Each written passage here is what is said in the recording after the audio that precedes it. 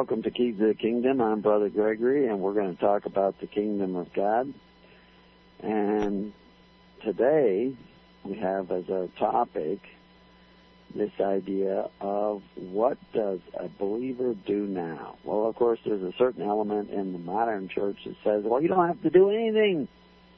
You just have to believe. You can do absolutely nothing, and you're saved by grace alone. Which is true. You are saved by grace alone. But what you do is evidence of whether or not you really believe. Because if you don't believe, you're going to do a certain amount of things, certain kind of things. Certain things you will do and certain things you will not do. If you do believe, there are certain things you will do and certain things that you will not do. And that's what we're going to be exploring. It says, what does a believer do now?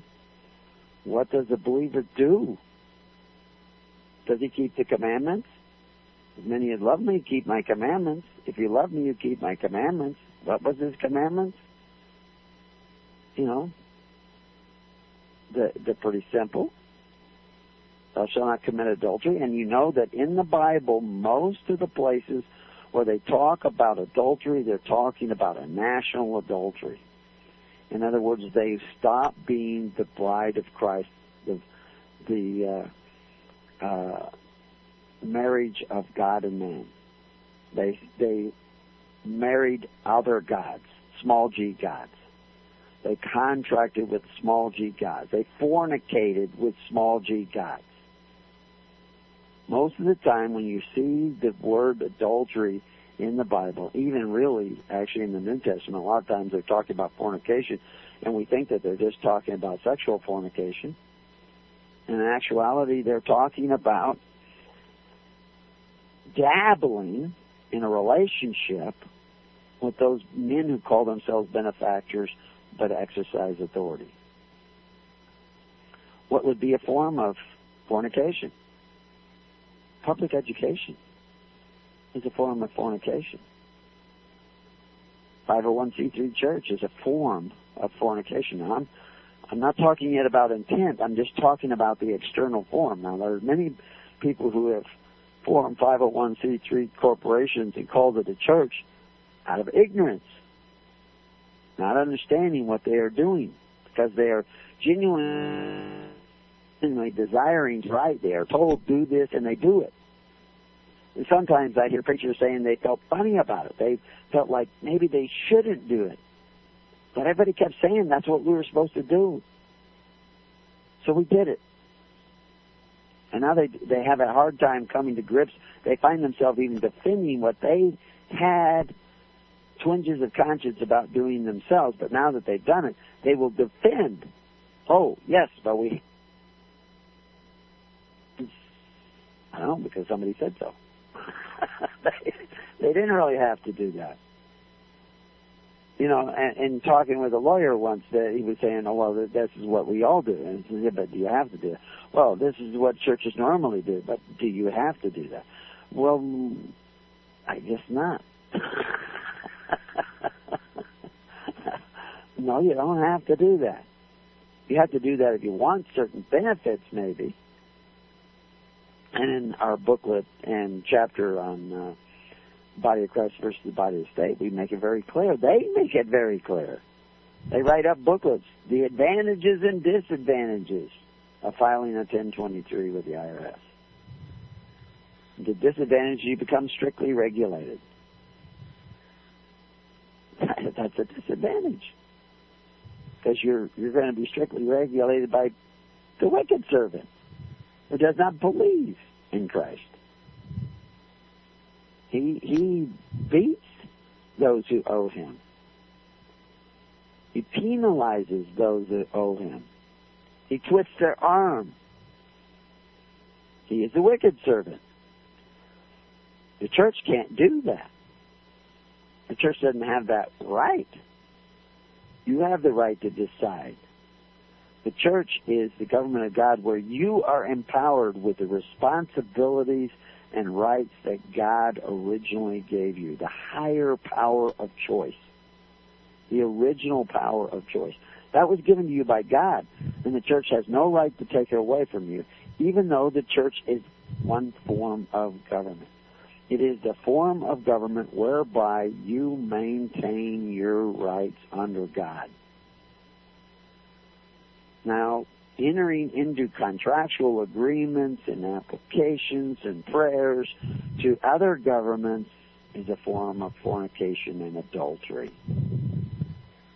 Thou shalt not commit adultery, according to Christ.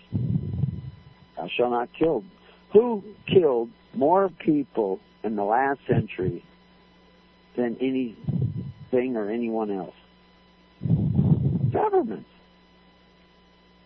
They kill people all the time. 20 million here, 23 million there. After a while, you're talking about a lot of people. But that doesn't mean that all governments are bad. Some governments are good. Governments fashioned after the ways of Christ. It's just that there's not very many of those around anymore. You don't have much of a choice. Now, if you look back in history, on this day in history, the former Vice President Aaron Burr was acquitted on charges of plotting to annex the territory of Louisiana and Missouri in order to establish an independent republic. So he was accused of doing that because government hates competition. One government hates competition. They don't want you plotting to form an independent republic from them. They will persecute you if they find out. They will arrest you. They will put you in jail. Did you know that the early church is referred to as a viable republic in the heart of the Roman Empire? A viable republic in the heart of the Roman Empire. Is it any wonder they were persecuted? Because they were forming an independent republic. They weren't annexing Louisiana and Missouri, but they were annexing the hearts and minds of men who came together to provide all the benefits of government through faith, hope, and charity. Which is what Israel was. For 400 years, they depended on faith, hope, and charity in order to provide the needs of government. Can you do that? Can you imagine people doing that today? It is so far removed from our thinking that nobody thinks it can be done. Well, you can't do that. Nobody would cooperate. Oh, Christians would. True Christians would.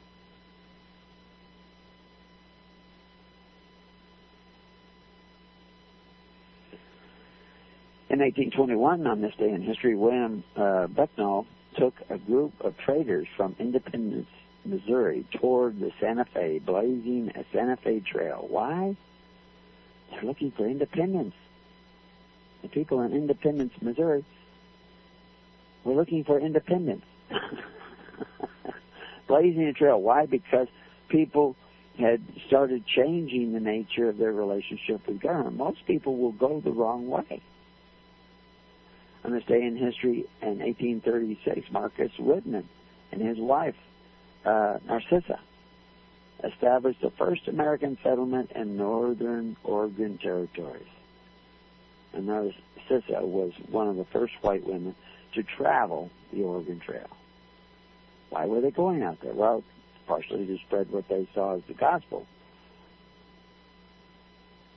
but looking for that independence, going over the hill. Now, Germany, on this day in history in 1939, invaded Poland because it had a different nature. It was socialist. Nazis are socialists. The National Socialist Party. And they invaded Poland because that is the nature. They believe in force. They don't believe in charity. They don't believe people will be charitable. They believe in force. And why did they, on this day in history also in 1941, they required the yellow star to become obligatory to be worn by Jews under the Third Reich. Why were they picking on the Jews? Because they were an alternative society. They tried to keep separate. And because it always pays, if you're going to be a totalitarian, to blame everything on somebody. And that was convenient because they were separate. Today, there are people fleeing countries in Europe, including Germany, because of the fact that they want to homeschool their children. And the courts in Germany have ruled that they can't have an alternative society. They got to have one. They don't want you to be independent. Christ wants you to be independent. But he also wants you to come together. But he wants you to come together bound not by covenants, contracts, and constitutions, but bound by righteousness, by love for one another. Even as late as 1991, we see Uzbekistan on this day in history declares themselves independent of the Soviet Union, which eventually all these things create conflict because they want you in a one world order, new world order, which is not that new and not that orderly. But what does a Christian do? What does a Christian do? That's the big question. A fellow writes, thank you for your response, Brother Gregory. I have read some of the material at HHC's site, and it makes a lot of sense. Nevertheless, it would be helpful to read and know, what does a believer do now? Since we have ignorantly, and that's what I was pointing out earlier, ignorantly many times, believing we have done a goodly thing by being subject to authority, entered into contracts, citizenship, etc. This is what happened to the Nicolaitans. This is why Esau sold his birthright for a pot of red porridge, which is a very interesting. Why was the porridge red? The word red there is the word Adama. We become cannibals. We eat one another. We eat the sons of Adam. Because we take from those men who call themselves benefactors but exercise authority. That is the red porridge. And then someone else wrote, so what about all of us poor saps stuck in this system heading into the Great Tribulation? Do we just burn in hell or what? Well, first thing we have to do is stop thinking about ourselves. Stop thinking about saving ourselves. Christ didn't come here thinking about saving himself, serving himself. He came here thinking about serving others, saving others. When you change your mindset in that direction, when you are willing to change your mind in that direction, willing to suffer the slings and arrows of outrageous fortune, willing to know the whole truth and nothing but the truth, and provide for it, willing to see the light, willing to return to the garden and accept responsibility for what we've done, then a whole new world begins to open up. Flow of life begins to change in us. I agree with Romans 13. Let every soul be subject to the higher right to choose, the original right to choose, the most excellent right to choose, which is the kingdom of God, the right to be ruled by God in your hearts and in your minds. For there is no right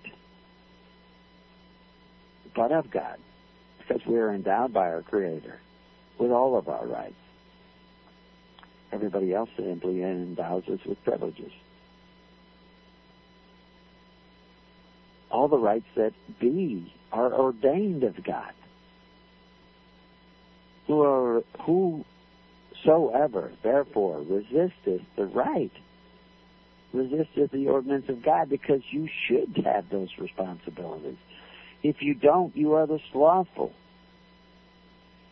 And they that resist shall receive for themselves damnation. In other words, they will be bound. Slothful shall be under tribute. Now that's where you find yourself. Repent. Now what do we do? What does that look like? What does it look like to seek the kingdom of God and His righteousness? These rulers are a terror to those, really, who have abandoned the ways of God, who have been slothful in the ways of God. And what is the ways of God?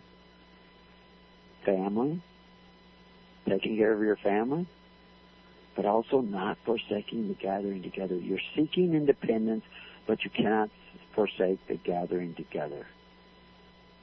Binding yourself by honor and faith and hope and charity and love for one another.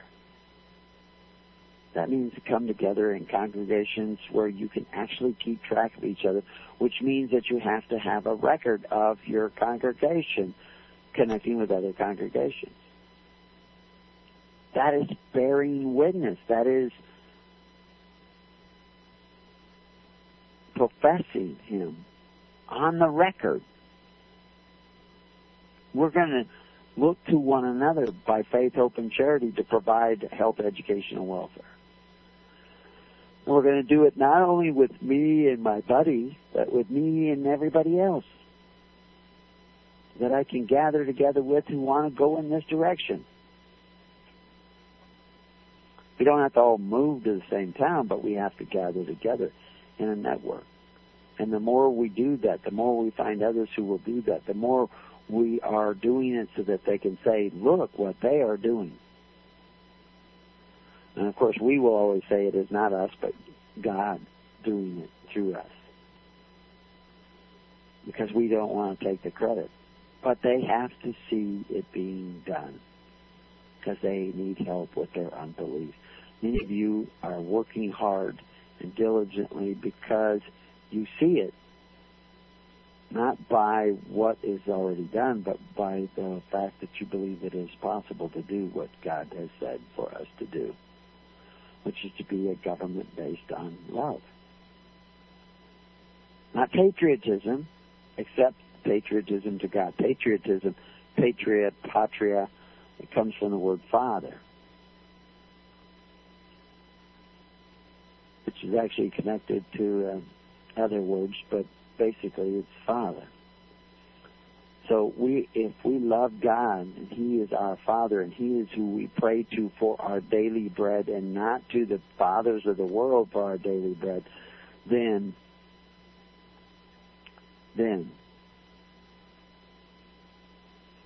we are on the right track. We are moving in the right direction. And the rulers of the world are not a terror to that work, but to evil. Now, that doesn't mean that they won't persecute because they see you becoming an alternative society. But they have to break their own laws in order to persecute us, because it is written in the law that we can do this. And that's why we wrote the Free Church Report, to show you that they even say this is lawful. These are the men that do contrary to the decrees of Caesar because they don't have to follow the decrees of Caesar because they are separate. They are another form of government. Now, this is not a McDonald's solution. You have to actually become that which we are talking about. And you cannot do that without forming those congregations. So we created the network. And you can get on the network by going to hisholychurch.org and joining that network. But then you're just on an email group. You can pick a contact minister who will give you more information. I would tell people, most of the emails that pass about do not go through the groups. Most of the communication that goes about do not go through the groups. The groups are so that you can make contact. Once you do that, you need to be connecting directly with each other through a network.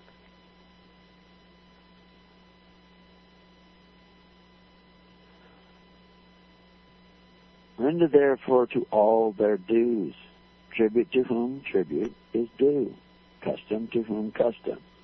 Fear to whom fear. Honor to whom honor.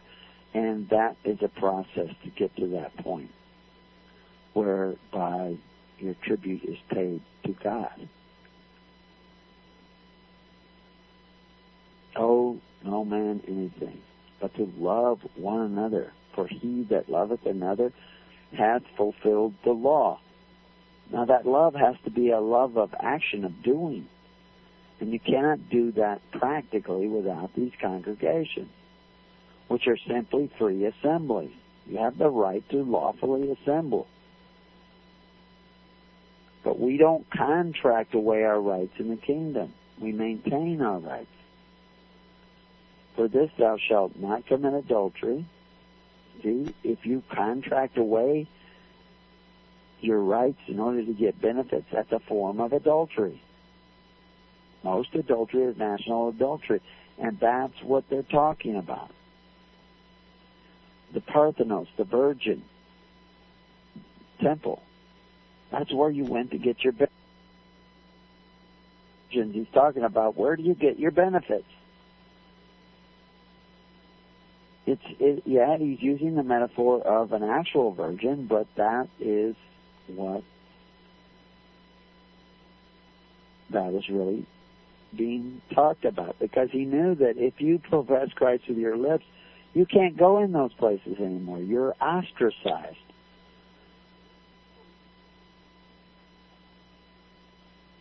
You need to love your neighbor as yourself, and that love needs to be an act of love.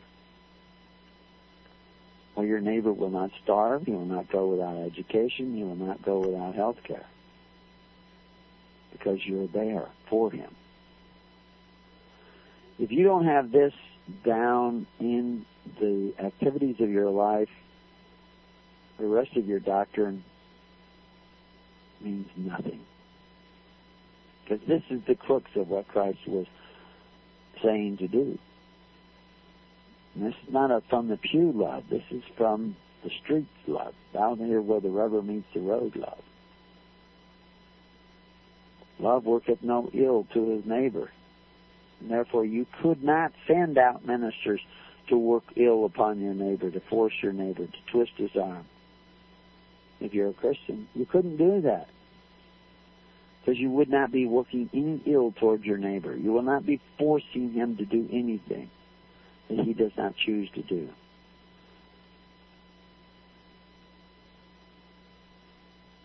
And therefore that love will appear as the fulfilling of the law. And that knowing the time that now is high time to awaken out of your sleep, for now is our salvation nearer than when we believed. Nearer than when we believed. In other words, what the fellow was writing, he was beginning to believe that there was something missing. There was this cognitive dissonance where there were two conflicting ideas, that it's okay to force your neighbor to contribute to your welfare, but it's not okay to covet your neighbor's goods. You see the conflict there? It's not okay to be the wicked servant, but it's okay to send men out to be like the wicked servant so that I can have benefits. It's not going to work that way. So anyway, we'll talk more about what you can do if you're really a believer, and what will show you whether or not you're really a believer or not when we return to Keys to the Kingdom.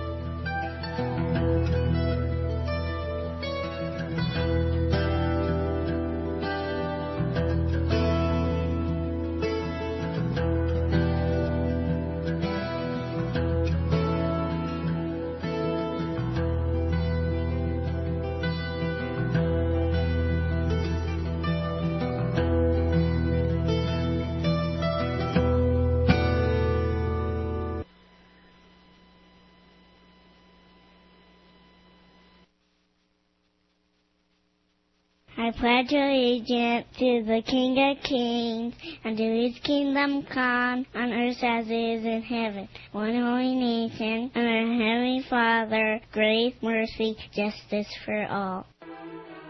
The Greatest Prophecy DVD. Did you ever wonder about the virgin birth? Know somehow that it must be true, but never really understood what it was all about? Perhaps you have faith in Messiah, but cannot quite believe in a virgin birth. Why is it an integral part of faith in Messiah? And why would biblical faith in Messiah be worthless without it? These questions and many more can be discovered by seeing the Greatest Prophecy DVD. The first chapter, for which the DVD was named, is a precise explanation of these mysteries. After seeing Chapter 1, you will no longer have any doubt as to why belief in the virgin birth is indispensable to faith in Messiah, and why it is indeed the greatest prophecy of the entire Bible. We will send you the Greatest Prophecy DVD, the booklet, What Year Is It?, and a copy of Richard Bennett's groundbreaking work, The Inquisition, for a mere $5 shipping and handling cost. Any donation above that amount is appreciated.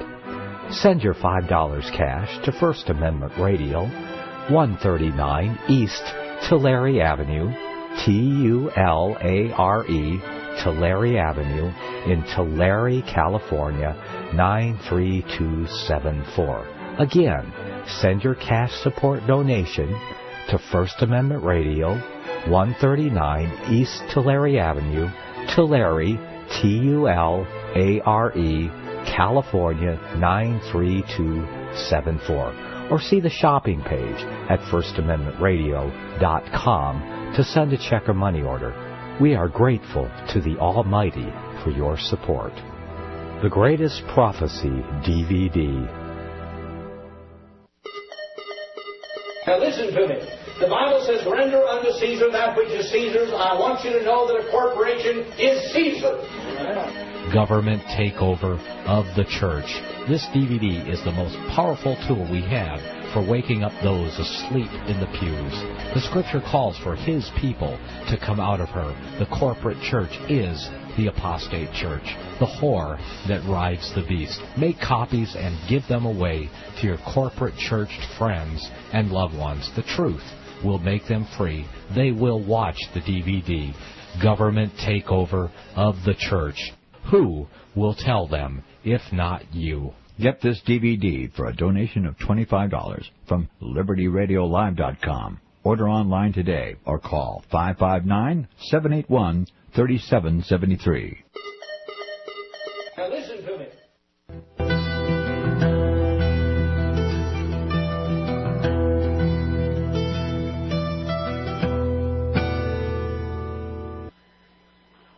So as we read on in Romans 13, we're seeing that thou shalt not covet. So you can't desire anything to be taken from your neighbor to benefit yourself. And you should not be bearing false witness that says that you believe in Christ when you actually aren't doing what Christ said and keeping these commandments. Because you can't bear this false witness. And you don't want to be the wicked servant. And you certainly don't want to steal. You wouldn't want to invade other countries, like Germany invaded Poland, or other countries have invaded other countries and take away spoils, whether they be oil or coal or whatever. You don't want to be a part of that. You want to be a part of a system that operates by faith, hope, and charity and love for one another. Thou shalt love thy neighbor as thyself. This is what he's saying in Romans.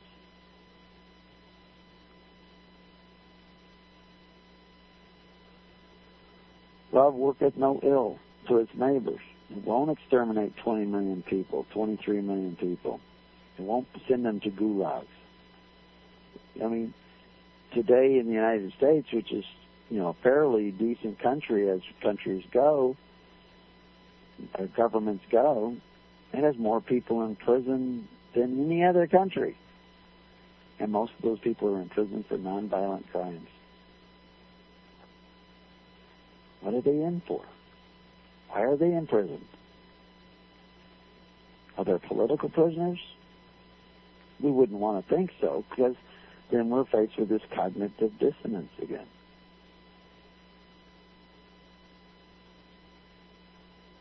And that knowing the time that now is high time to awake out of sleep, for now is our salvation nearer than when we believed. The night is far spent, the day is at hand. Let us therefore cast off the works of darkness. Let us put on the armor of light. That means we have to become a government of God. We're not overthrowing any other government. We're turning over our hearts to the ways of God.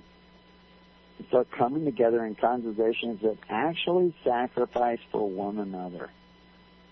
To spend the time, the energy, even the funds, to seek out all those people who are willing to live by faith, hope, and charity. That's what you can do. Work in the direction of the kingdom, not only for yourself, but for others. Spend your life for others. Give up your life for others, that ye may have life more abundant.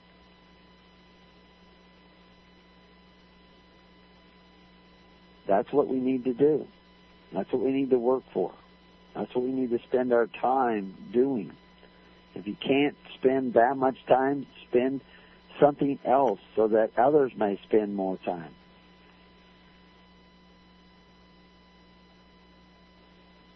The night is far spent, the day is at hand. Let therefore cast off the works of darkness.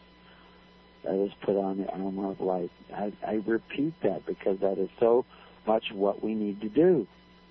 Are we awakening others to what we have begun to awaken to? Let us walk honestly in the day, not in rioting, not in drunkenness, not in chambering in wantonness, not in self-indulgence, but also not in strife and envying one another, but in service to one another. This is what it means to put on the Lord Jesus Christ, to be like He was, who came to serve, not to be served. The question won't be, what about us poor suckers or saps? The question will be, how can I help others?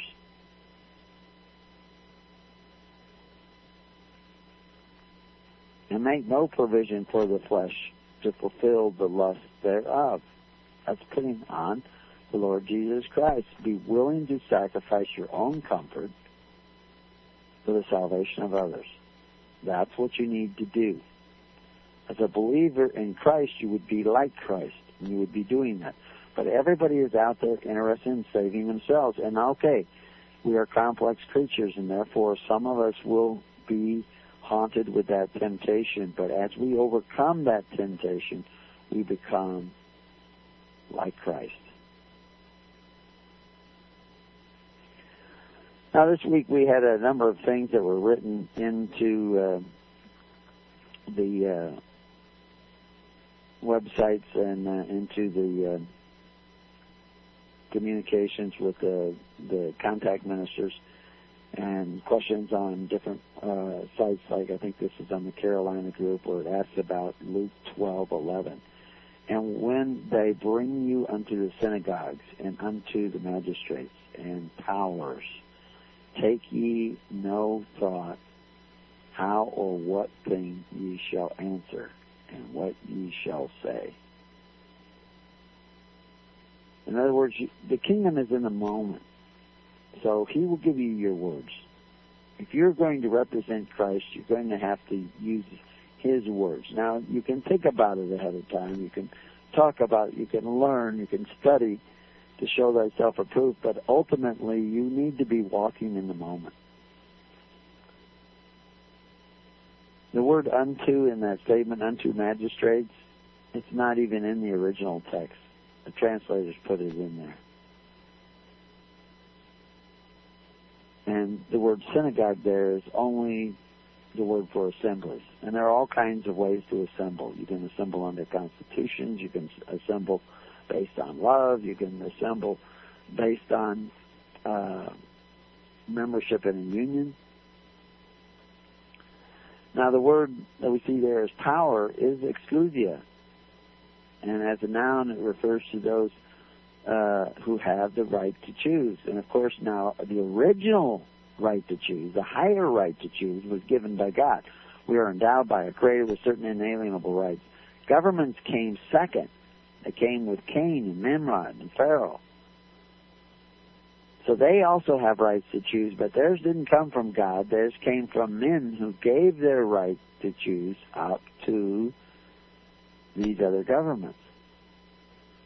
In the kingdom of God, your ministers have a right to choose, but they don't take away your right to choose.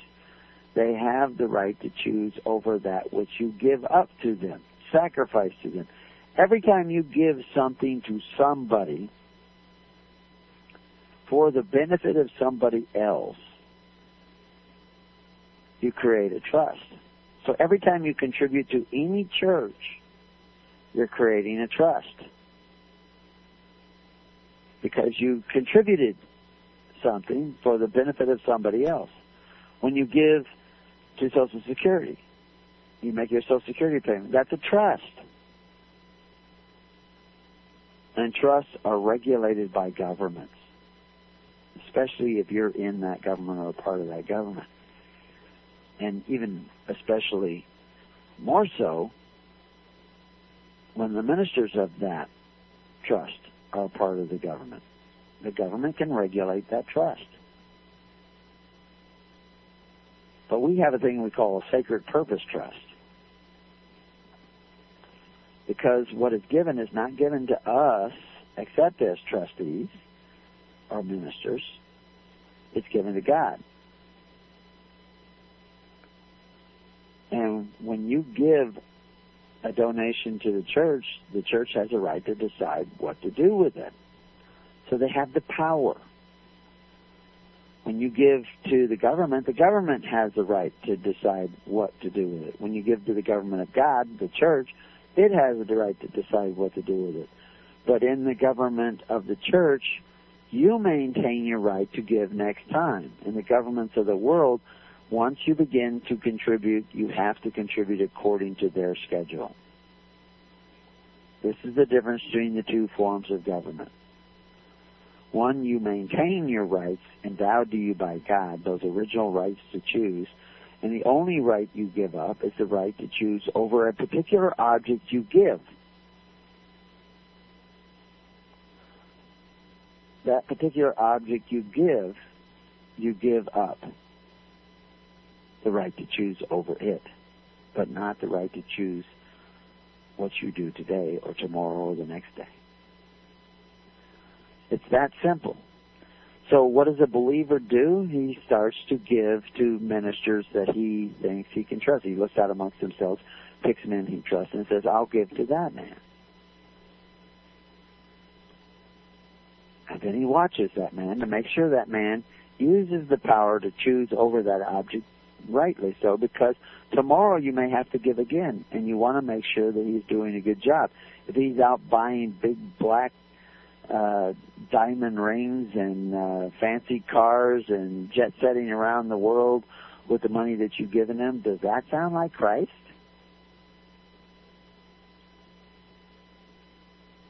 It doesn't sound like Christ to me.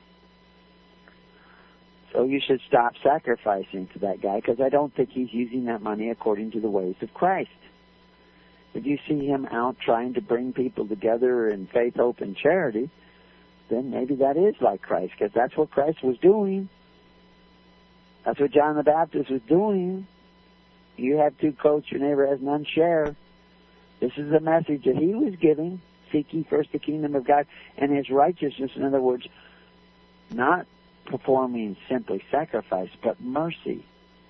That's why the wicked servant doesn't show much mercy, because that spirit of mercy is not in the system that he is serving. But in God's system, the good servant shows mercy and continues to serve whether he is supported or not,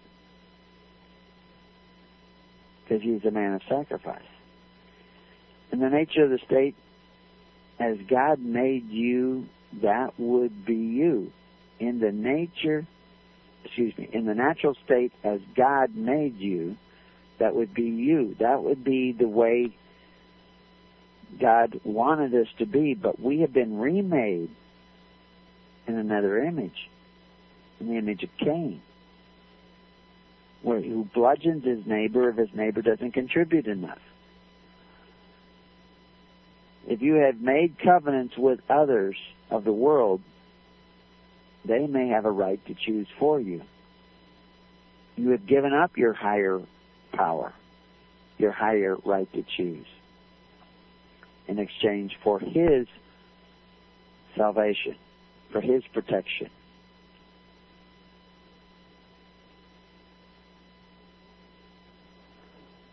Exousia is translated jurisdiction in Luke 23:7, and he says, and as soon as he knew, he's talking about Pilate, that he belonged unto Herod's jurisdiction, he sent him to Herod, who himself also was at Jerusalem at that time. Although Herod had no authority in Jerusalem, he was king in Jerusalem. There was no king in Jerusalem except for Christ.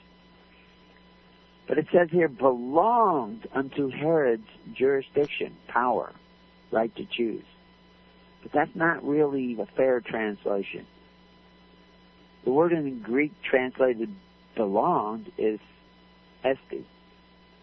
It's normally translated is, and the word unto is from ek, normally translated from or of, meaning out of. Jesus was from the area of Herod, normally had jurisdiction over.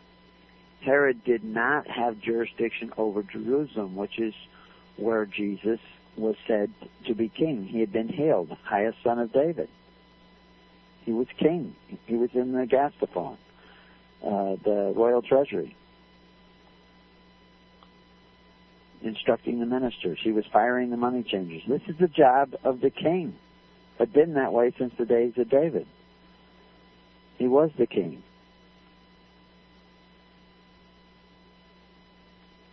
But Herod did not have the right to choose over him, and Herod actually arrayed him in royal robes, which is why the Roman centurions later on were cutting up those robes, because they were enlaced with jewelry and gold and a map of all of Jerusalem. Herod actually accepted and recognized Christ. It was the soldiers who mocked him, because in Jewish law there could be no standing army. They weren't to have a standing army, a cavalry, keeper of horses, keeper of stables. It wasn't that he couldn't raise horses, that he couldn't have an army at his disposal because it depended on an all-volunteer militia. That's a sure sign that you're not in the kingdom if the government you're in has a professional army protecting it.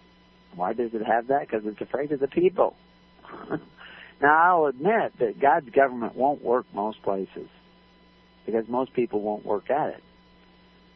But we're not looking for most people. We're looking for those who believe.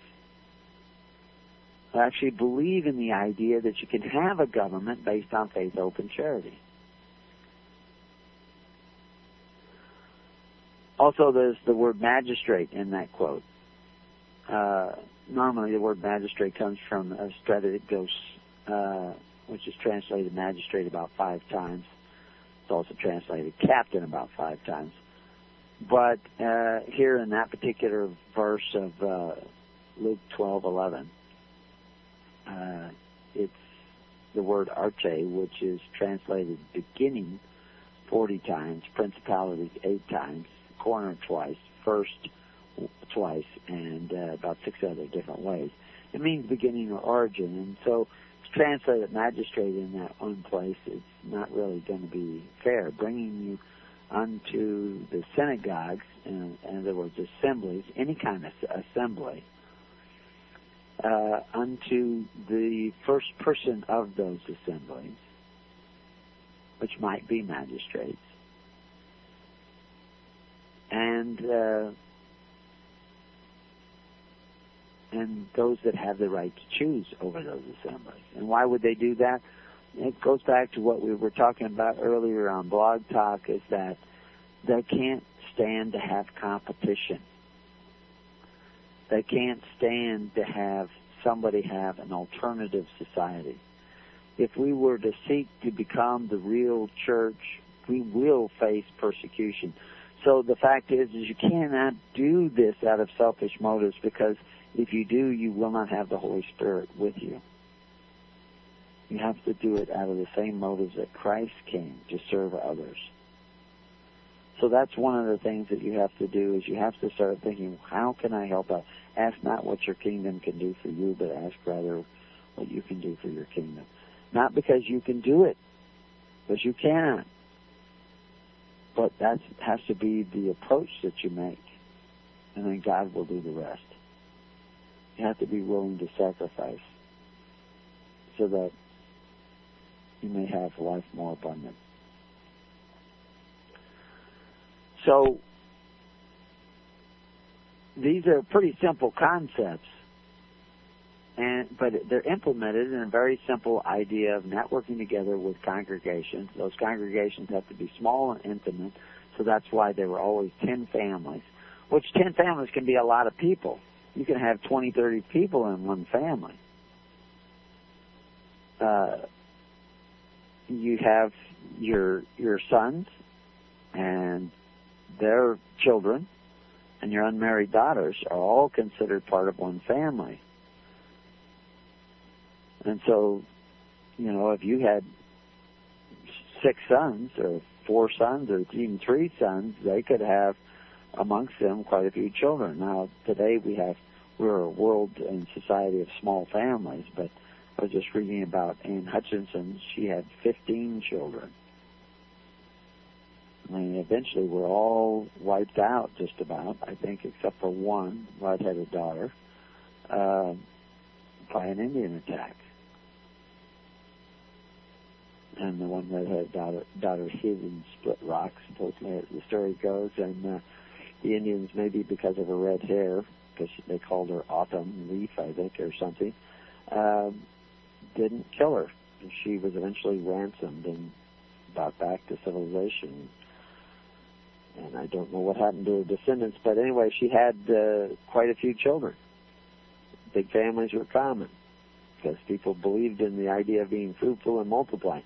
Today, the state doesn't want you to have big families. They import the new people, the workers of their society. Family was center to the kingdom. It's not to the world. So anyway, there's a couple of things that we want to remind you. If you want to come to the festival this year out here, the last weekend of September and the first weekend of October, we're getting ready for you. And you could start getting a hold of us on the network and getting a hold of the local contact ministers and telling us if you're coming and what you're bringing and what you're going to want to share, because the kingdom's all about sharing. And we can make preparations, but it should be a good time at the festival. And if you're interested in coming, let us know. And we have people forming carpools. People are going to come in by plane. It'd be nice if we picked everybody up by plane or got people who were going to rent a car, give them a ride out here. We will try to provide special accommodations for people who might have a little bit harder time of it, but we have limited resources in that area too. But we're working day and night on this project. So help us out by communicating to us what you can contribute, what you want to bring, what you want to share with others, whether it's information or maybe your favorite food dish or whatever. It's all about sharing. It's like a gigantic week-long potluck of sharing, understanding, talents, skills, etc. And we're having that here in Summer Lake, Oregon. You can find out more at hisholychurch.org or at burningbushfestival.org. And that's what we're calling it, the Burning Bush Festival, because we're the anti-culture. We are the ones who are repenting and turning around and going back the other way. If you want to make a call in the second half hour and ask any kind of questions, we have a call-in number that I will give you, and you can write down. and call in. You can also call in and just listen to the show, but I assume that you're already listening so on the radio. But it's 559-726-1300. 559-726-1300. And you have to have a code, 795-132. 795-132. We also have a chat room that you can go into, and if you have any questions you want to ask in the chat room, just ask it. Put a bunch of question marks there. Somebody will be trying to monitor that and pass the question on to us. And we will deal with this idea of what should a Christian do. To me, it's so self-evident. It's hard for me to go over it and over and over again. And specifically, a lot of people want a checklist of what should I do. And a checklist is not viable because every one of you will have different skills, different abilities, different mission. And God will have to reveal that to you on an individual basis. But one of the ways in which you will come to the realization of what you should do is to interact with other people on the same road, traveling in the same direction. Just like people coming out to the retreat, some of them are carpooling. Some of them may be caravanning. Some of them may be meeting others along the way and fellowshipping with them on the way here, on the way back. And that will share information. They share camaraderie and fellowship. If we are so far from the kingdom, it's going to take every bit of time and energy you have to get back to where we're going, and it still won't be enough without the grace of God. But you will not receive the grace of God unless you are submitting to the ways of the Holy Spirit, unless you're letting the Holy Spirit come in and remake you in the image of Christ, which is the image of self-sacrifice. And there is a burden with seeking the kingdom, but that burden is light compared to the world. And we'll talk more about some of that when we return to Keys to the Kingdom. And if you have any questions, just call that number. We'll answer them.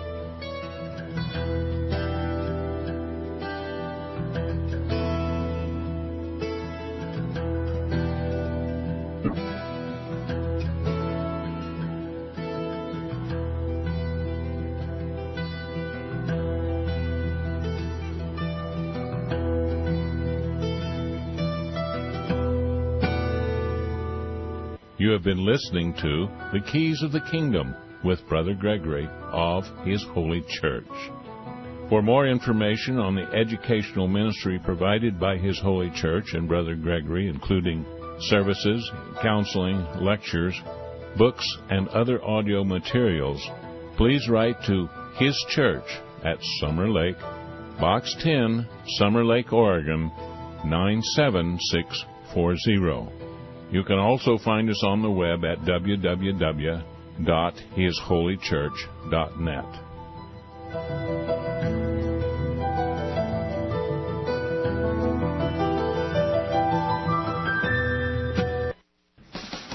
If you'd like to get a copy of this program, you may subscribe at LibertyRadioLive.com for only $45 a month. And you'll receive an MP3 CD weekly of all the First Amendment Rights Media Group programs. As a bonus, we'll send you a password for our audio archives online. That's a $15 value. Or you can request any month of any program on one MP3 CD for a minimum donation of only $20. Or any single program on tape, MP3 CD, or CD for only $15. You can do all this online at LibertyRadioLive.com. Just follow the instructions to make a donation or subscribe. Don't do Internet? Then call 559-781-3773, 559-781-3773, and we'll be honored to help you. Thank you from all of us here at the First Amendment Rights Media Group.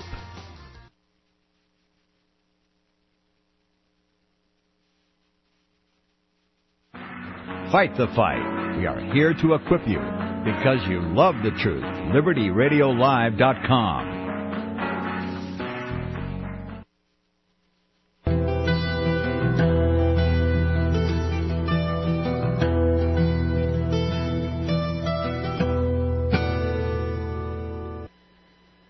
Welcome back to Keys of the Kingdom. I'm Brother Gregory, and we're talking about the kingdom of God, and we're talking specifically about this idea of what can a real believer do. And we talked earlier on Blog Talk about cognitive dissonance, and we'll talk again on, this afternoon. And I'll be actually probably on several shows this afternoon. We have to start realizing that we have received a lot of information over the years that is simply incorrect and does not compute, so to speak. It does not bear the full gospel of the kingdom. And what's happened is that people have taken certain phrases that are contradicting their personal, what they consider to be sound doctrine, and simply removing them from their thinking. They're placing less importance. Oh, that's not important. That's not something that we need to worry about. And in fact, it is something we need to be concerned about. And what happens is that when you start doing that, when you start turning a blind eye, start hiding from some of the truth, which is what they did way back in the garden, they hid from the truth in the presence of God, they are going to receive for themselves damnation. They're going to be cut off from life. They will not see things coming. Now, right now, there was a coronal mass ejection on the sun just the other day, and it's sending components towards the Earth. Now, it was a broad filament type coronal mass ejection. It had immediate effect on the Earth environment, the photon flux in the Earth environment. So that means it is probably headed our way. And, of course, the first readings is that an element of it is headed our way. And it'll arrive here sometime around September 2nd. And these can have disastrous effects. And a lot of people don't realize how the events on the sun, which Christ said to look for events on the sun. Now, this is not, the end of the world. I'm not preaching, into the calendar or anything like that. I'm just saying that these things are happening, and you don't see them happening. And you don't know that they're happening. But they're happening just the same. And you don't realize that when you turn your back on some of the truths that are in the Bible, some of the gospel of Jesus Christ, some of them just take this element out and say, oh, that's not as important because we're saved by grace. And you take out not those who say, Lord, Lord, but those who do with the will of the Father. You take out, oh, well, you want eternal life, keep the commandments. You take those things out of the equation of the gospel, and you've divided it, and now you have a dark spot where you're not going to see the truth. And this is what is this creating this cognitive dissonance, this conflict inside you, this war inside you that can bring about disease and all kinds of other things. The reality is that if you go back in history, and you don't have to go way back in history, on this day in history, in 1923, there was an earthquake in Japan, the Kanto earthquake, leveled Tokyo in Yokohama. In 1923. It killed 300,000 people. 300,000 people. That's over 250,000 people just from that single earthquake. Of course, now in wars, we end up doing a lot more damage than that. But the fact is there can be a series of earthquakes that can not only disrupt and kill people instantly in those earthquakes, but can disrupt business, disrupt food supplies, disrupt power and electricity, which will have a chain reaction. And eventually one of these CMEs are going to knock out power on the sunless side of the face of the earth. It's just inevitable.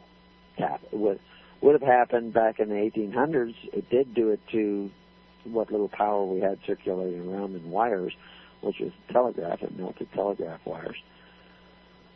But if it happened today, it could just bring down the grid for 6 months to a year. What can you do without electricity in your city for 6 months to a year? You will have sewage going into every river in the United States within a very short period of time. You have oil shortages, food shortages. You have all that. We are a card house of technology. So you need to be seeking the kingdom just to prepare for that. But if your motivation is fear of that, that will get in the way of the birth of the Holy Spirit in your heart and your mind. You cannot be driven by fear. You must be driven by love. You cannot find your way to the kingdom based on fear alone. But sometimes fear may wake you up. Now that you're awake, you need to be moving by love. Except most of you are not awake. Well, maybe, I don't know what the percentage is on this particular broadcast. Something brought you this far anyway. So, anyway, this idea is that you need to start doing things, everything in your life in another direction. You know, not asking how it will benefit me, but asking how I can benefit others. How I can come to serve. What is better? Christ asked this. To be served or to come in service. You need to come to serve others. And then you will be saved by that heart. So anyway, we've got another hour to this show. And I just don't know how to keep repeating the same answer. What you must do now.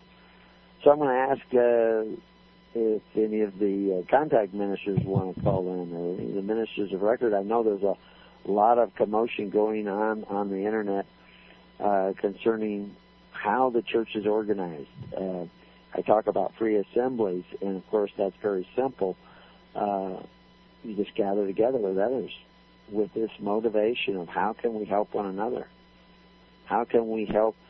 Are you gathering with people that have school-age children? Are they homeschooling? Can we help with their education? Do we have people amongst us who are sick? I have a neighbor who just went into the hospital last night. Unfortunately, he's taking chemotherapy for bone cancer. And it's wearing away on him. He's not a young man. And it's wearing away on his immune system. And, it's quite a battle. But if you gather together in an assembly, can you bring about good health for the people in your assembly? Because you're in the kingdom of God, you're health, education, and welfare, because you'll be the only system on your block that operates out of faith, hope, and charity. The regular Christians, the new modern Christians, they don't operate that way. They go to the men who call themselves benefactors who exercise authority. They hire the wicked servants to go around and beat up their neighbors to make sure that there's enough money to provide them with free health care and free education. They call themselves, well, most of them don't call themselves socialists, but they are socialists, progressive socialists. They're Nazis. They're National Socialists. That's what Nazis were. And those Christians will be the ones persecuting the real Christians more so than anybody else because of why? The cognitive dissonance. Cognitive dissonance theory warns that people have a bias to seek this consonance amongst their cognitions. They have a bias. They will think, oh, well, you're just taking a few words out of context and you're proving your whole thing based on this, and so therefore you must be wrong because this is, I already believe this, and this is different than what you're telling me.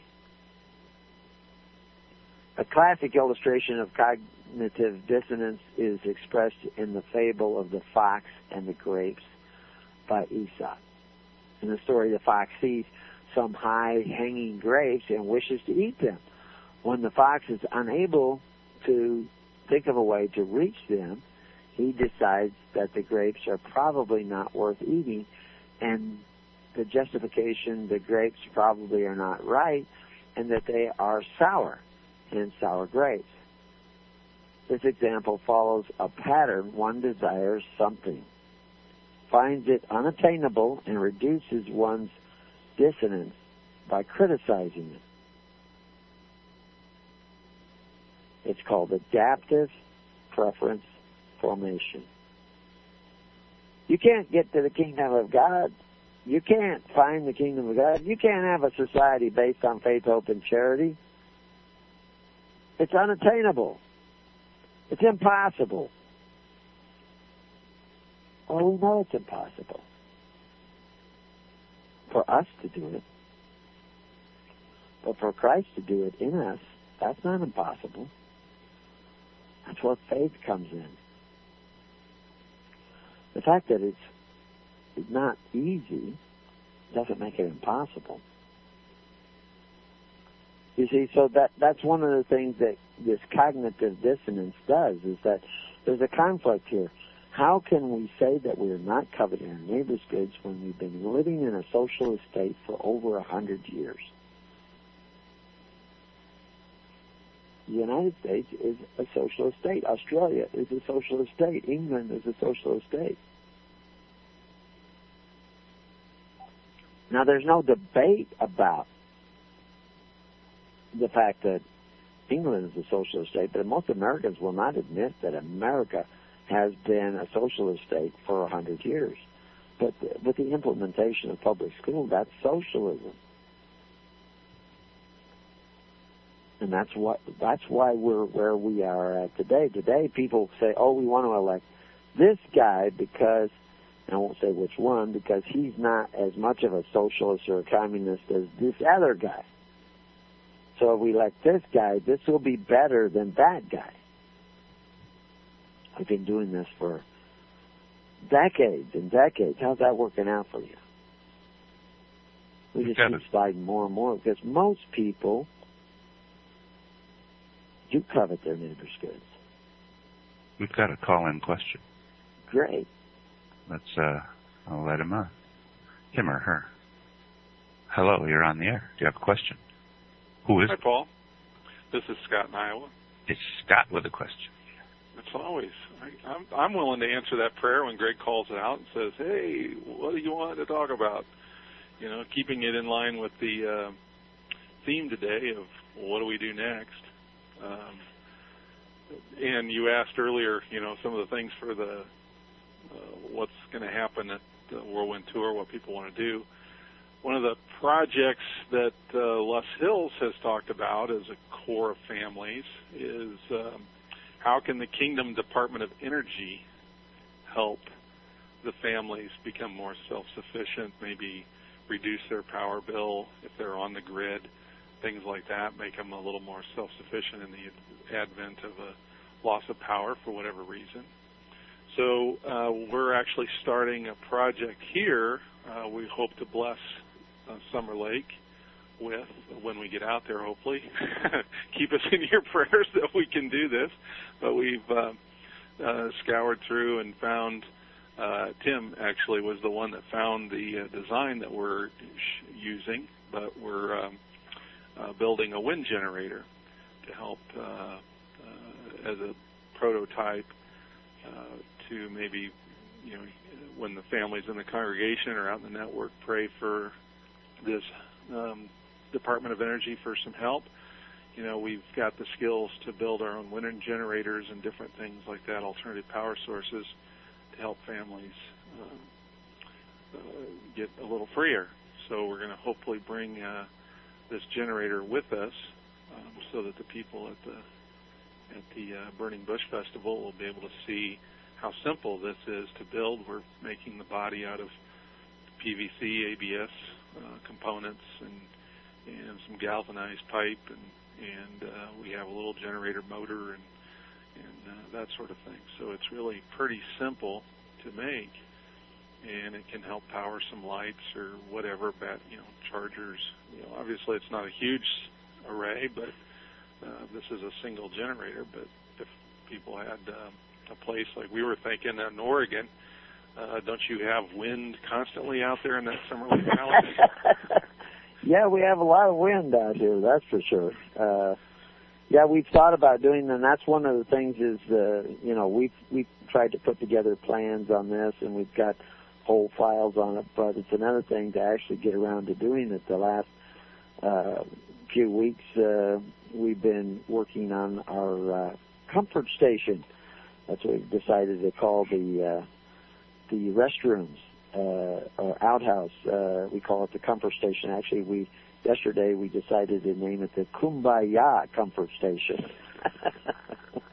So, but that's been consuming a lot of our time. We went out there to work on it yesterday and discovered that a head gate had, down in the irrigation system in one of the fields had begun to leak, and so we had to dig that out by hand. And while doing that, I stepped on a rattlesnake. But evidently he didn't want to bite me, but everything takes time, and the more people you have working in a particular direction, we don't all have to reinvent the wheel. We can start sharing and showing and demonstrating. You can learn so much more by actually seeing working models actually operating.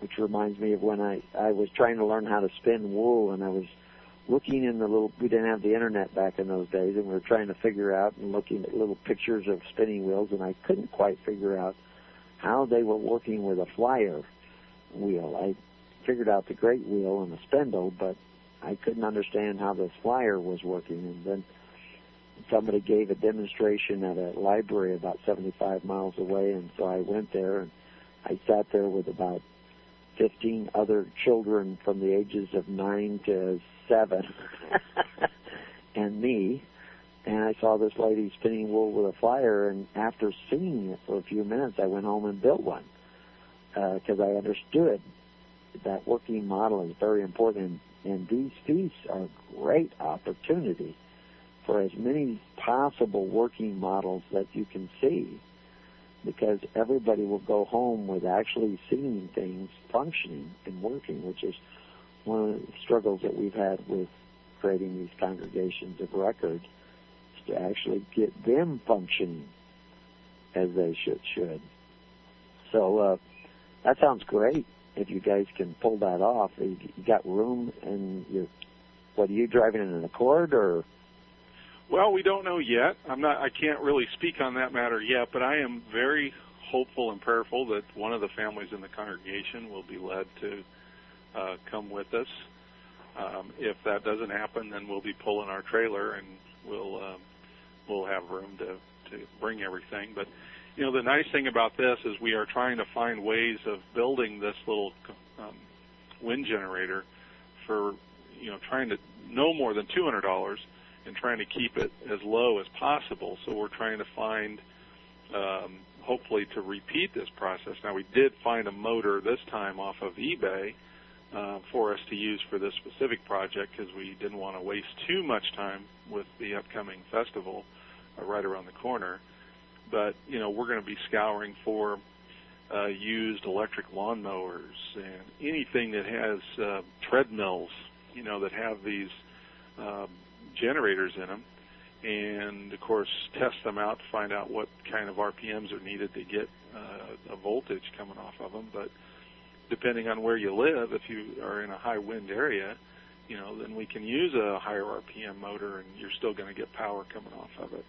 But we can really build these things for families in the congregations fairly inexpensively, and they're a great little project that all these families can get together and learn how to do and fabricate these blades to make the right aspect ratios to get great performance, and they're really not that difficult.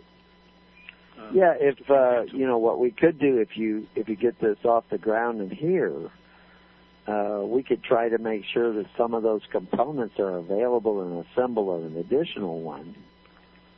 Right while you're here. Right. Which would well, be if we have enough funds in the government treasury, the Kingdom government treasury here, then that's something that pray about and see if I'm led to maybe get enough stuff to make more than one. Because most of the components are fairly inexpensive. The biggest expense, obviously, would be the actual, little motor generator, DC generator that fits into the housing that you build, and then maybe the hub and the hub assembly that the blade's attached to, which even that is, if you have the ability to fabricate on metal fabrication with, drill press and different things like that, you can make those hub assemblies yourself rather than having to purchase them and saving money. So, right. These are things that we're hoping that, the elders have all gotten together. So this is kind of, again, what do we do next? As the elders start coming together after they're comfortable with one another through maybe lots of time of fellowship to really build those relationships, now they start to see this kingdom pattern, and they make a choice. Who do I want to pray to for my government benefits? Do I pray to the Department of Energy over there with Uncle Sam, or do I pray to the Kingdom Department of Energy to get myself my own power system? And, of course, we all work together to make sure that everybody gets their alternative power system in their homes. And then, the most efficient way. We already have a mobile trailer that has a generator and a wire welder on it, as well as a compressor.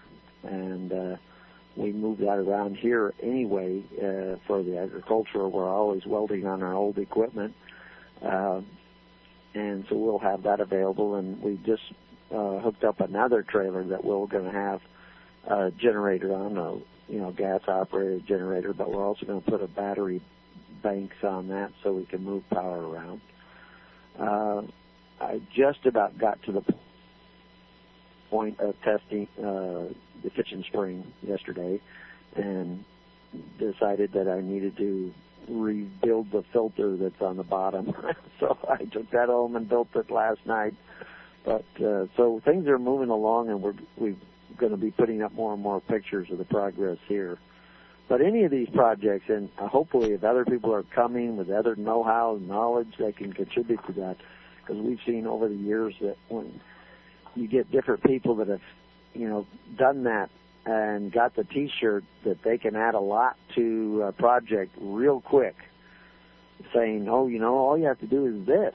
And suddenly you just save 3 hours of work. Right. Well, what I found really encouraging as the minister here was this project was brought to an elder, or from an elder, to me as the minister, the government servant. And this elder has no intention whatsoever of being able to go to Summer Lake. And it was their idea to do this. So, that is huge encouragement, to see these steps coming forward and people starting to pick up on what this is really all about and how to make it manifest in the flesh by doing these things, by actually bearing good fruit. Right.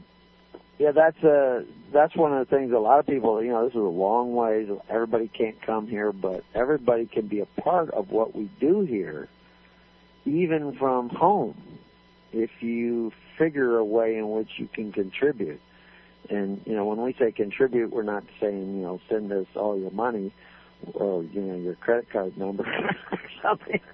But there's lots of ways that you can contribute, little bits of information and what have you. And we've got several people here now. Claude from Vermont is here, and he's probably listening on the radio right now.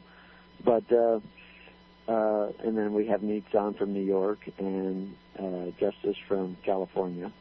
And everybody's been working real hard to get some of these projects done, to get ready. And we're always way behind because we've got a million things that are always coming up doing. But so anyway, we'll be looking forward to that. And, we can accumulate, because I know transportation is a problem, we can accumulate some of these things here. I think Neatson's going to be teaching people how to weave nets. That's a project that he's been just working on his own, trying to learn how to do it. And he already was pretty good at knots, but we had graduated his knot tying up to net making, and hopefully he'll be showing people how to do that. But it's fellowship by doing. It's not just sitting around, telling old war stories, and although we'll have our campfire times. But another project we have is building a big cook stove, community cook stove. And we've accumulated fire brick. We've accumulated a special stone, which is kind of interesting where it was mined. We thought we couldn't figure out where that stone had come from. And we found, in digging out here, I found that there's a thin layer of about half a foot thick stone that runs for miles under the ground. And if you get down to it in certain places, the old settlers actually dug down to it and cut that stone out and used it to build their chimney. And so we're going to use some of that to build a large communal cook stove with some of those same principles of earthen ovens. What do you call it? It's not earthen oven. It's the clay ovens. What do they call that? Yeah, it's an earthen oven made from like what they refer to as cob. Cob. Is that the word you're looking for? Yeah, I was looking for that, the cob. And we found some layers of clay. I'll have to dig out some more. It's down a little ways, but thankfully we've got a backhoe now to dig it out. But anyway, we'll try to get some of that together and see if we can't come up with a design with the raw materials that we have. Well, and cob work is so much fun for the kids because you're getting to play in the dirt and mud and muck and get all the filthy dirty. And that's a great way to get the kids involved, and they're slapping the mud on the form and stomping on the mud and all that sort of stuff. So it's a bunch of big kids. Yeah, we get to return to our childhood in this. So anyway, the idea of the festival is to have a lot of fun, but also have reward in that fun, not just idle fun, but fun that actually we all come away a little bit more enriched at the end of the time that we're here. So hopefully that will come about. And that should be the goal, really, of the congregations every day, in every moment. Yes. To do that. That's how they should be thinking. Yeah, and that seems like such a simple thing, from our point of view, looking back towards the world that we're all coming out of. Excuse me, and seeing that, Christ made it so clear that, what is better, to come to serve or be served. And, but people just kind of leave that out, to the point where now religious services is of service to nobody. It doesn't provide anything for anybody but comfort. And that comfort is an illusion. And the reason they have to be comforted is because they have this cognitive dissonance where they have to leave out part of the gospel in order to feel comfortable with the part that they want to keep. But anyway, we're coming up on a break. Yep, I did my part to get you through a half an hour, so I'll get off of here, and hopefully somebody else will call in and help you out with the last half hour. Okay. Right. Give my best to everybody at Lowe's.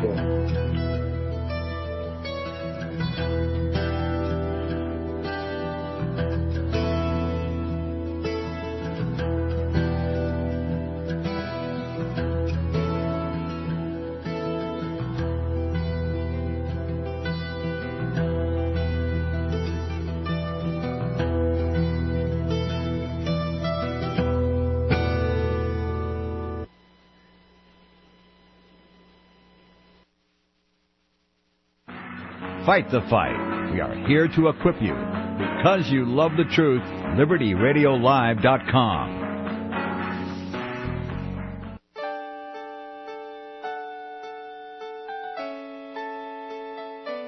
The program you are listening to is 100% sponsored by you, the listener, on this First Amendment Rights Media channel.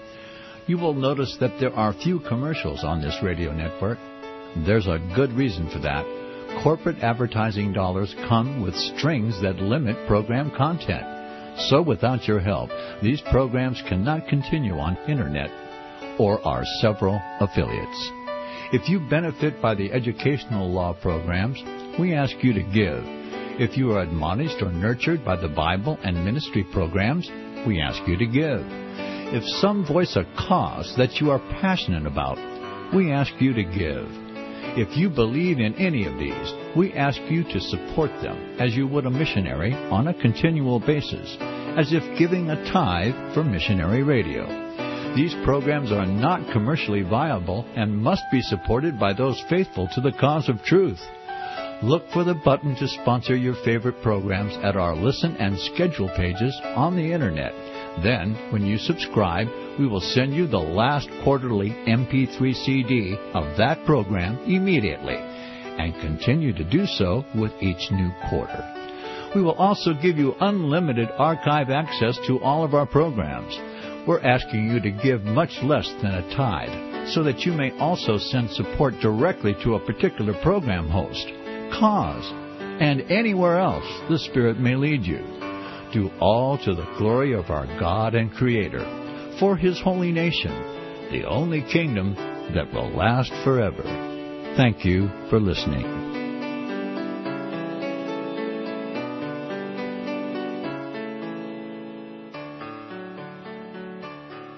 If you read the history books, the most often asked questions of Southerners was this: why did you fight? And the most often given answer is, because you're here. In other words, the South did not invade the North invaded the South. Was it the Civil War or War of Federal Aggression? John Weaver sets the record straight in this DVD series on the Civil War from the Old Past Christian History Conference. Was there a war to set the slaves free? Or was it a war to enslave us all? Get this DVD and judge for yourself. War of Federal Aggression. The truth seems strange only because we've been indoctrinated with a fiction. War of Federal Aggression. Get it today. Get this DVD for a donation of $25 from LibertyRadioLive.com. Order online today or call 559-781-3773. 559-781-3773.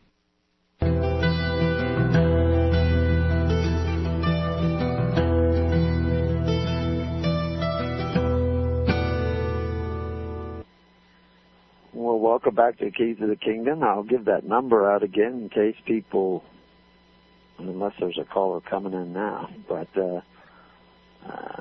if I could get my mouse to work here, I could pull that number up. It's not working.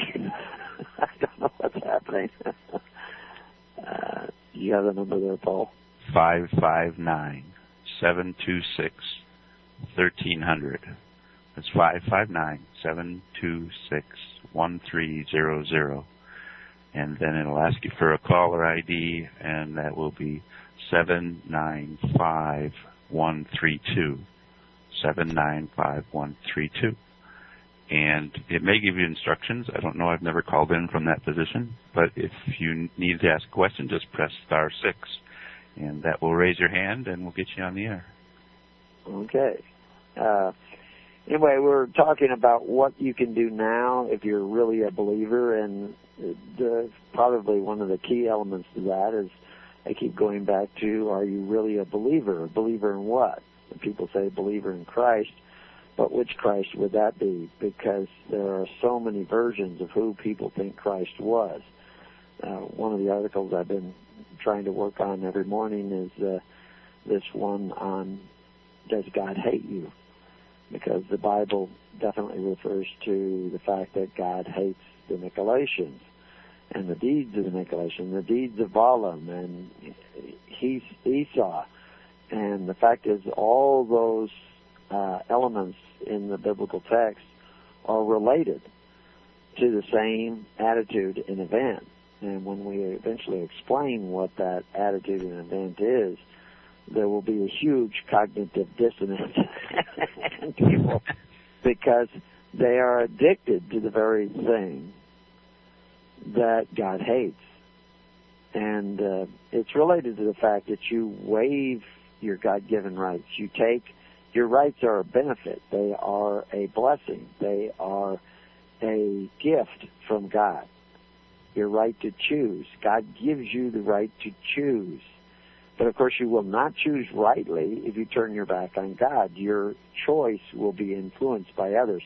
There will be this predestination based on that spiritual choice to face God, to see His face, to let Him see yours. But we hide from God. And once we do that, we choose to turn our back on the truth of our own failing, our own weakness. Then there is a predestination at that point of that choice that you will die. You will decrease. You will be enslaved. You will be under tribute. You will be disenfranchised from the tree of life because you've chosen to turn your back on the truth. You have to bear a true witness. It's not enough not to bear a false witness. You have to become a true witness of the ways of God.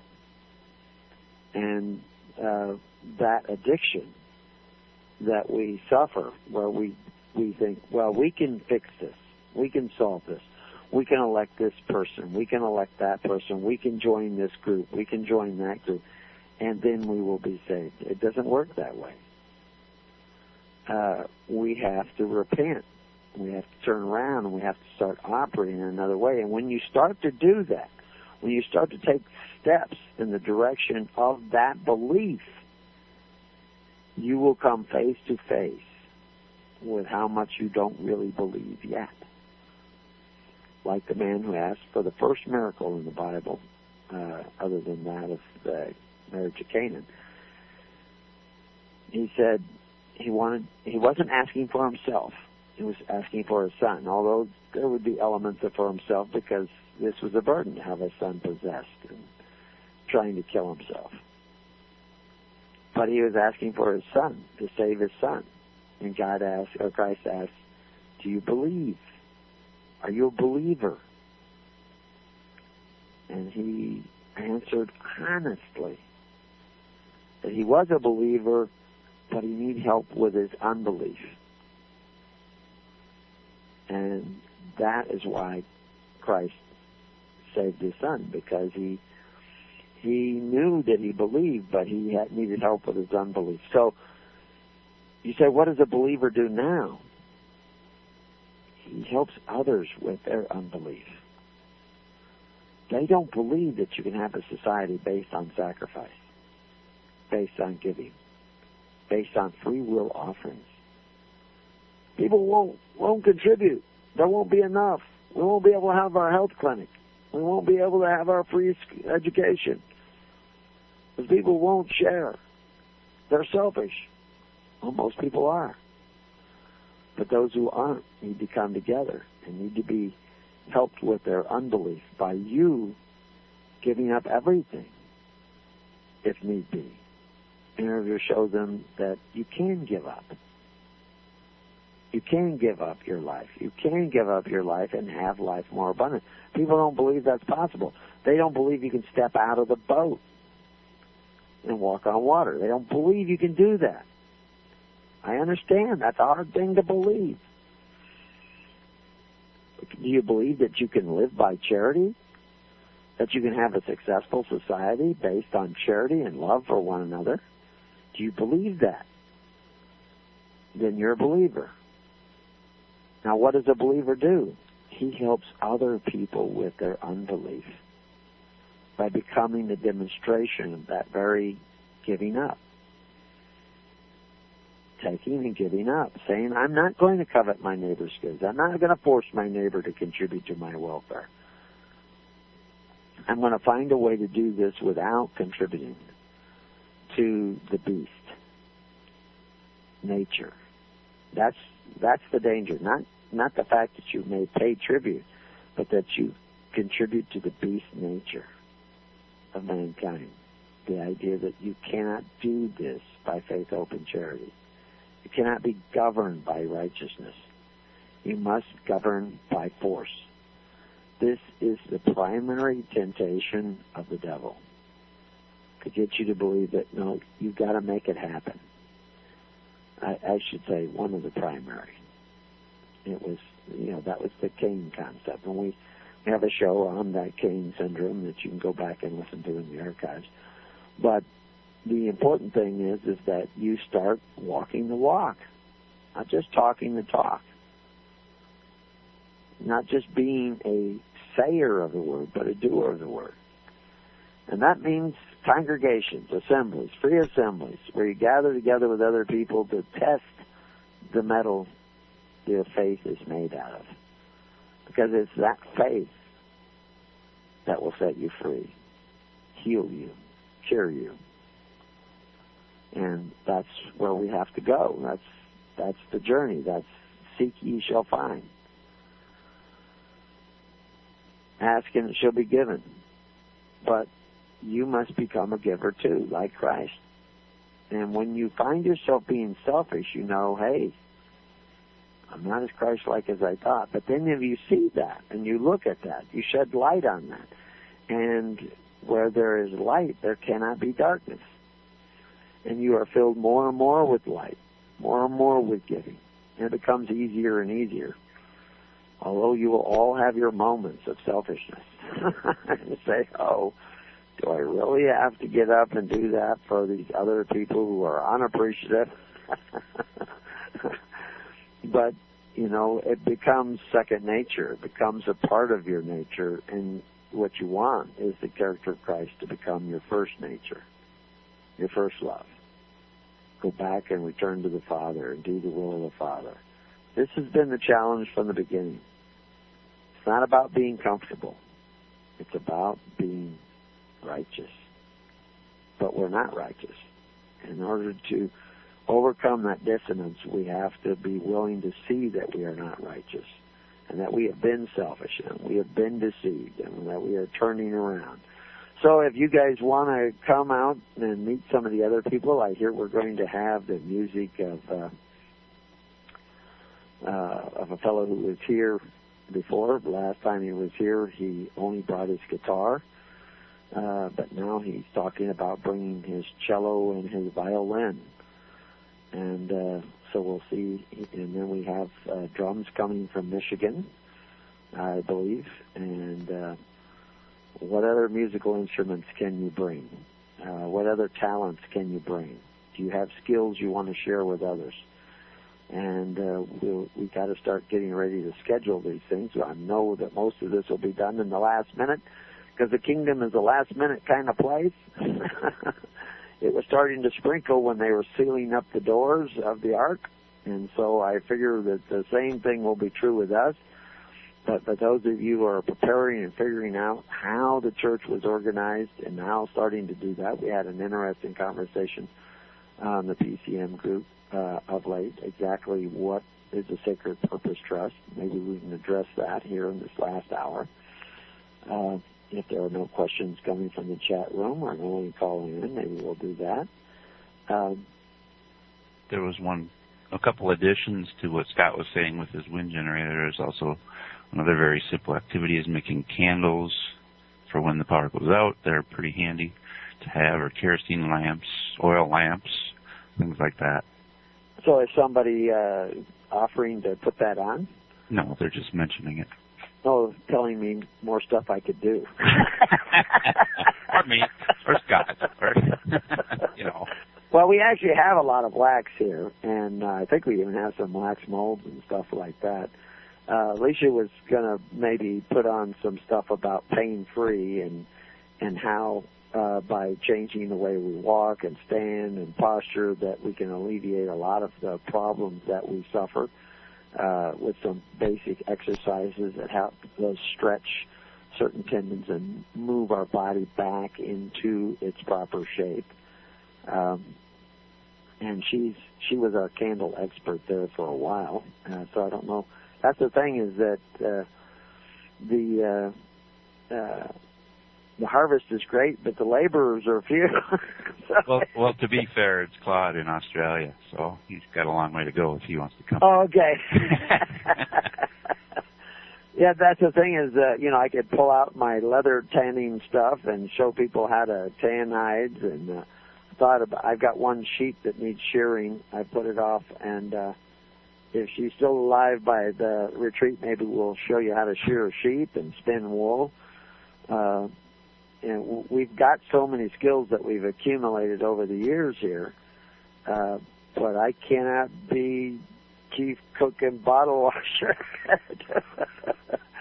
because it starts to wear thin. But we are starting to get more.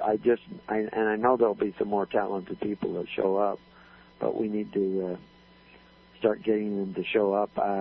We haven't got the runway built, but neither has the fellow who wanted us to build the runway got his plane finished. So I guess that's not going to happen this time. But we have the site laid out, and we know where it will be. It used to be a runway 50 years ago, and hopefully we'll make it a runway too. That was brought up yesterday, is that will the people be able to land planes here?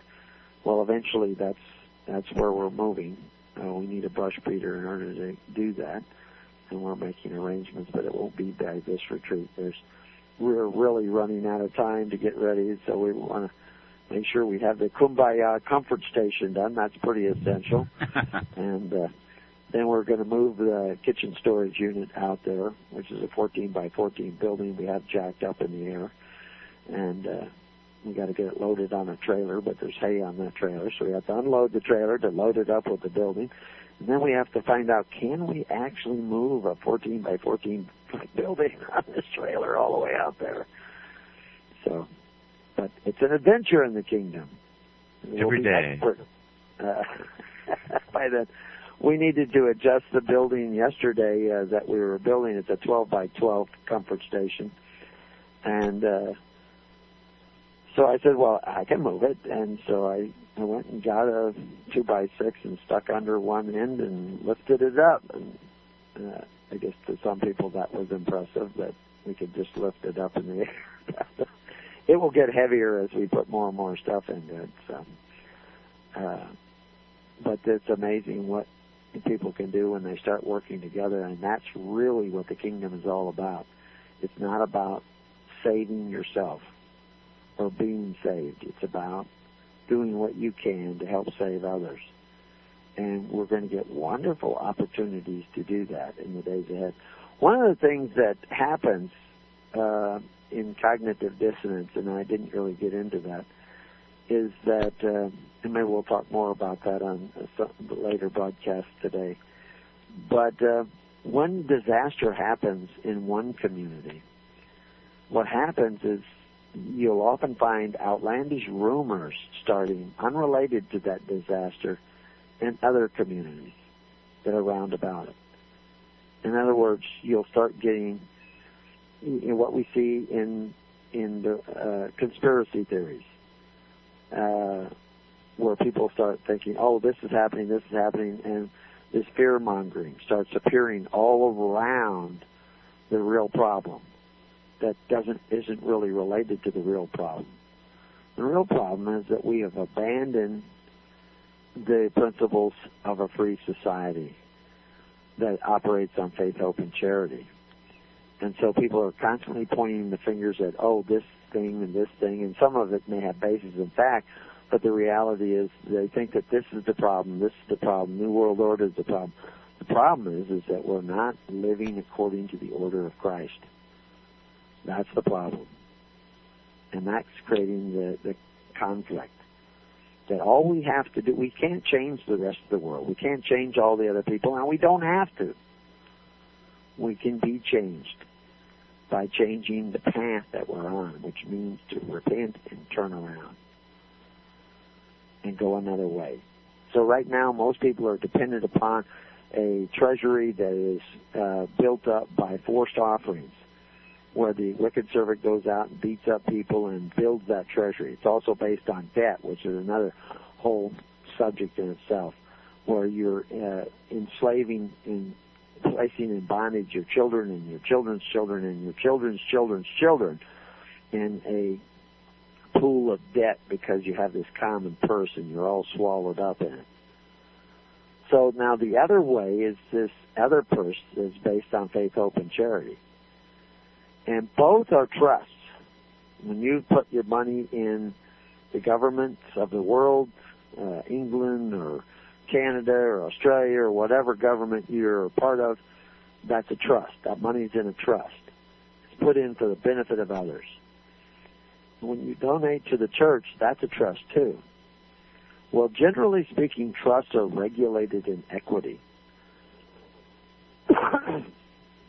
And therefore they're regulated by the state, by the king, by the powers that be. But the trusts of Christ, the church, is to be regulated by Christ and the Holy Spirit. And that's a different kind of trust. And we call that a sacred purpose trust because it's outside of the realms of statutory controls. And there's been concerted effort over the years to try to bring a few churches that operate in that way, or seemingly do. They operate in that way, but they still are not necessarily operating according to the wholeness of the gospel. But they wanted to bring them under statutory controls, and one of the ways they did that is saying that the churches would have to create a board, a civilian board, to oversee the contributions. And that would bring the whole trust, the whole church, under the regulation of the state. Now, most churches just already do that. They already comply, and they already bring their churches under the authority of the state, and they are not separate, and they are not sacred because they have been spotted by the world. They have been incorporated or inculcated into the world and the authority of the world. But a sacred purpose trust is when that church is outside the jurisdiction of the world. It is a separate alternative. Now, in one sense, it's a republic, but in another sense, it's a small R republic because it's based on free assemblies. So the assemblies of the people, free or bond, doesn't matter. They come together, and what they give to the church, they have to give up entirely. So they give it to who's the church? It's the minister they choose. They look out amongst themselves. They pick the minister. They give it to him, but it's not his. It belongs to Christ. He is responsible for managing it according to the will of Christ. So you want to make sure you give it to a minister who is expressing the character of Christ in all that he does, in the way he handles his family, in the way he handles his ministry. In order to do that, you need to know who Christ was. Christ came to serve. Does your minister come to serve, or is he up there on a pedestal being served by you? So these are questions that you have to answer, and that's what a Christian needs to be doing daily, is deciding, is my minister bringing me closer to the kingdom of God or closer to Rome? Is he bringing me more to the justification and righteousness of God, or is he just trying to tickle my ears and justify me in my sins? Is he exposing the uncomfortable nature of my error, or is he making me feel good about being in error so that my cognitive dissonance is more comfortable?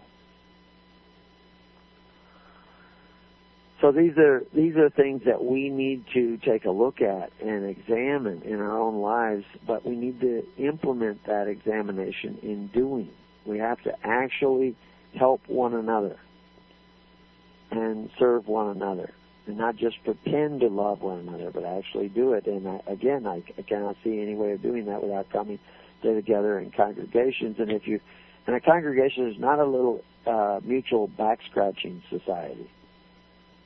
It is a part of a kingdom, which means that congregation needs to care about other congregations as much as itself. And so in order to do that, you need to profess that we're a congregation here that's professing your faith in a system based on faith, hope, and charity. And that we want to come together with other congregations in other places to be a part of a national network, an international network of Faith Open Charity. And at that point, when you really start doing that, you start becoming an alternative government, and eventually you will be persecuted. But if you are going to be persecuted for righteousness' sake, God will be there, just like the fiery pillar between the armies of Pharaoh and Moses. That's where you need to go, down there on the shores of the Red Sea, and the sea will part for you as well, if you have approached this from the point of view of righteousness. So everybody should go on the hisholychurch.org website, sign up for the local groups in Illinois or New York or Carolina area or wherever that is covered. Get a hold of the closest and best local contact minister and start working in the direction of forming congregations of record that actually care about each other. Most of the emails, most of the exchanges in the network are not on the email groups. You're not going to sit there on an email group and receive the information you're going to need. You're certainly not going to receive the fellowship. You're not going to receive the opportunity of righteousness. You're just on an email group. That email group is to give you the opportunity to actually form real assemblies of record, but not assemblies of power. Because we want you to have the original power. We want you to have the original right to choose. But just because you have the right to choose doesn't mean you will choose wisely. That's between you and God.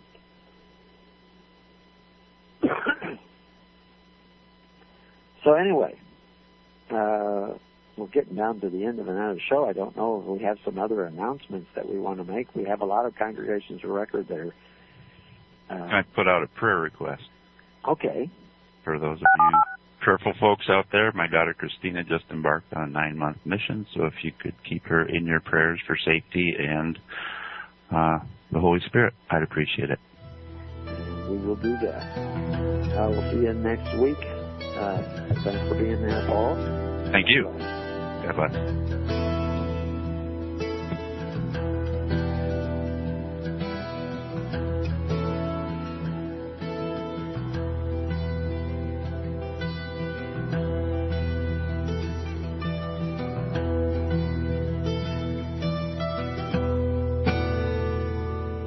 You have been listening to The Keys of the Kingdom with Brother Gregory of His Holy Church. For more information on the educational ministry provided by His Holy Church and Brother Gregory, including services, counseling, lectures, books, and other audio materials, please write to His Church at Summer Lake, Box 10, Summer Lake, Oregon, 97640.